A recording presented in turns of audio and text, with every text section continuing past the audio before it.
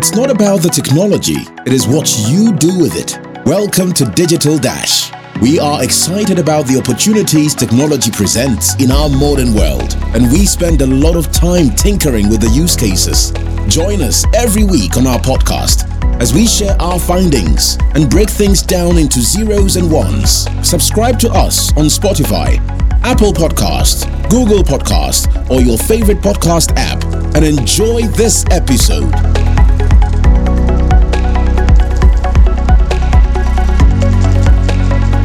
Hi there, you're welcome to this episode of the Digital Dash Podcast. I'm your host, Salom Donyo.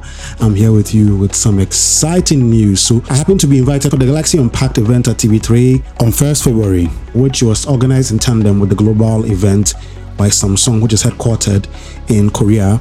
And the highlight of the night was definitely going to be, the announcement of a new phone, S23, which we all knew was going to come up this year. And I want to share with you a few highlights from my experience. So let's go in for this ride. See ya.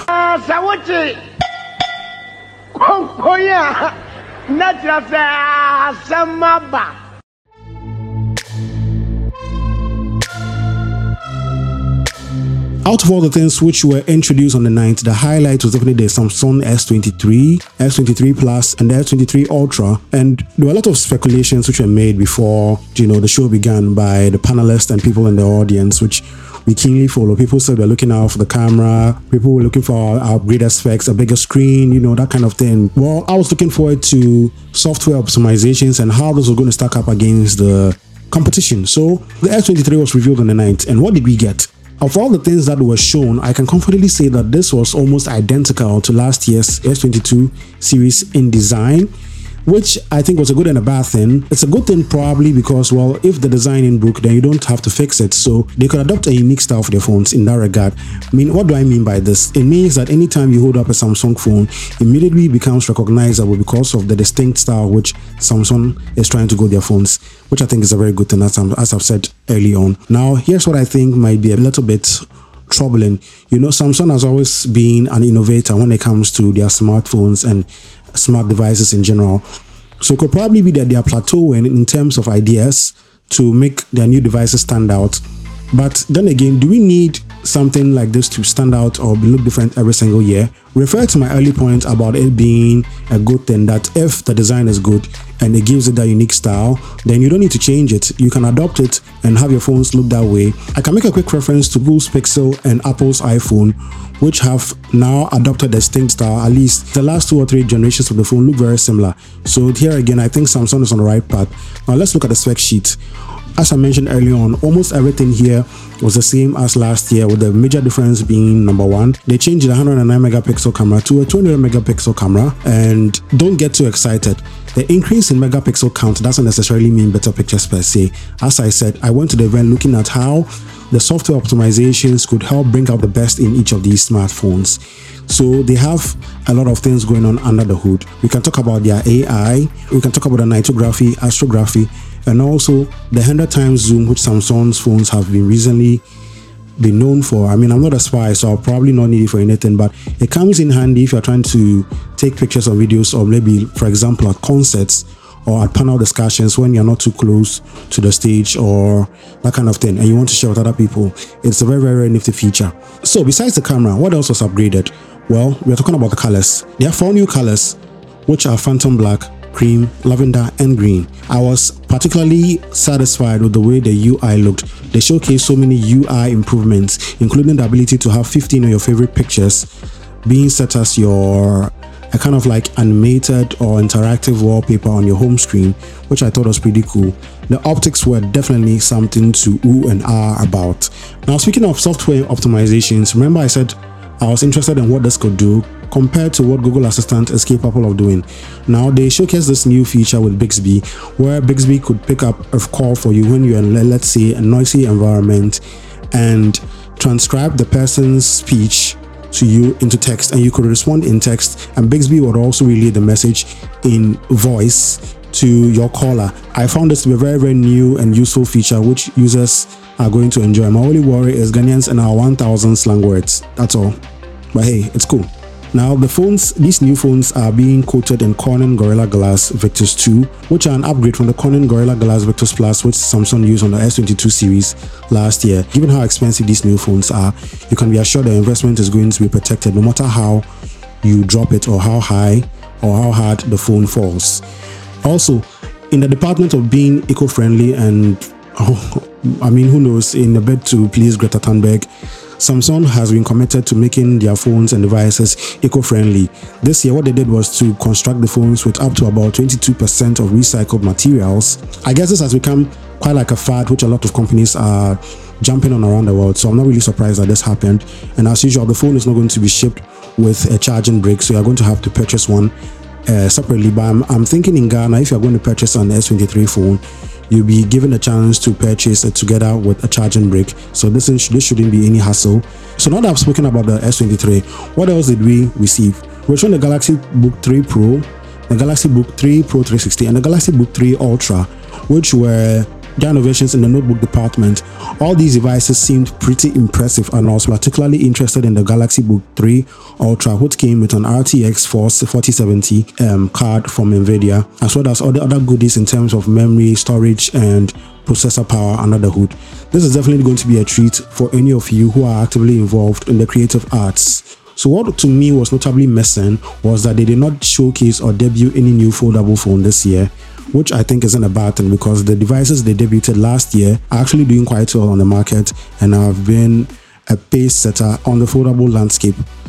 Now, what I think I find most impressive about the Samsung S23 Ultra was the fact that it came with a Qualcomm Snapdragon 8 Gen 2, and this is touted to be one of the fastest chipsets in a mobile device ever yet.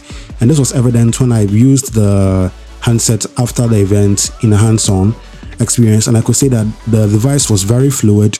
Okay, you could actually account for the fact that it's a new device, so yes, it definitely is going to be fluid, but this had this extra sense of speed and use to it. And I tested it in desktop mode, which is something interesting Samsung has. You can hook it up to a monitor, a keyboard, and other stuff. I had this hooked up to a gaming controller and a monitor, and I played a few games, and then the experience was very, very, very refreshing. Now, let me not forget to mention this. Samsung had something which I've not yet seen in a smartphone device. In the processor department, they had a ray tracing module installed. So what this simply means is that when it comes to games and other rendering applications, you could have accurate depictions of lighting because you have a chipset in the phone which is dedicated to tracking and rendering individual sources of light which might be displayed in the game. Now, if you're a gamer like I am, you know that lighting is the most important and the most realistic part or difficult part to get when it comes to gaming. So this is definitely a plus. This means they're going to be taking on other smartphone makers who are traditionally geared towards games, as like Razer, for example. Okay, so let's move away from all this. Yeah, Google. And now let's talk price. These devices are definitely going to be expensive or costly, although they are totally worth the experience which you are getting. A lot of things have been improved. The hardware is almost the same, but I think the software optimizations are going to make up for that. And let's look at how much these cost now. So for the S23, you have it going for $799. The S23 Plus, which has a bigger screen and a bigger battery, goes for $999. And then the S23 Ultra goes for $1,199. I can't really tell how much this is going to be on sale in Ghana when it comes to cities, but I think a quick check by any of the Samsung reps online or other shops will give you a fair idea. And I'm pretty sure very soon, actually, given the fact that these phones are out for pre-order now, buyers in West Africa, for example, will be able to have a fair idea of how much these phones are going to cost locally. Now let's look at also the prices for the Galaxy Book series. So we have the Galaxy Book 3 Pro coming for $1,249. You have the Galaxy Book 3 Pro 360 coming in at $1,399. The major difference between this and the other version is that the Galaxy Book 3 Pro 360 has a foldable hinge and a secondary screen, which is very useful if you're an artist or someone. Yes, definitely these line of devices are definitely geared towards creatives. But then again, we have the Galaxy Book 3 Ultra going for a whopping $2,199, which is understandable given the spec sheets that I looked at. Very, very, very, very, very impressive. I love the Galaxy Unpacked event overall. It's my first Samsung event which I have attended, Being a Pixel user, I could probably see myself using one of these devices, since it seemed to rival the Pixel in a lot of departments, especially with the camera and the AI and processing. I also found the phone to be very fluid, and the 120 Hz refresh rate on the screen was very pleasant to look at. Now, if you're someone who owns an S22 or a very recent Samsung phone, this might not be really much of a big upgrade to you, and I would recommend that you probably hold on to the next line of devices become available. Those who might benefit from buying this would usually be people coming from other competitors or coming from earlier versions of Samsung Galaxy devices. The pre-order for these devices have already begun in the US, and I think in Ghana you can secure one with a deposit of 1,000 cedis at any of the Samsung outlets nationwide, and the phone becomes available in mid-March. If you are looking forward to getting one of these devices based on this podcast especially, you can make that bold move and get it, and I assure you will not be disappointed. From my hands-on experience with these devices, I was satisfied, and I bet you will too. If you've listened to this podcast, I've been your host, Elondonyo, and I've been recounting to you my experience at the Galaxy Unpacked event which took place on 1st September at the TV3 headquarters. If you like this podcast, subscribe to us in your podcast app. If there's anything we mentioned or we missed out on here about the Samsung event which you'd like to talk about, you can always hit us up on social media at Digital Dash on Twitter or Instagram. On to the next episode. Be safe and see you. Bye.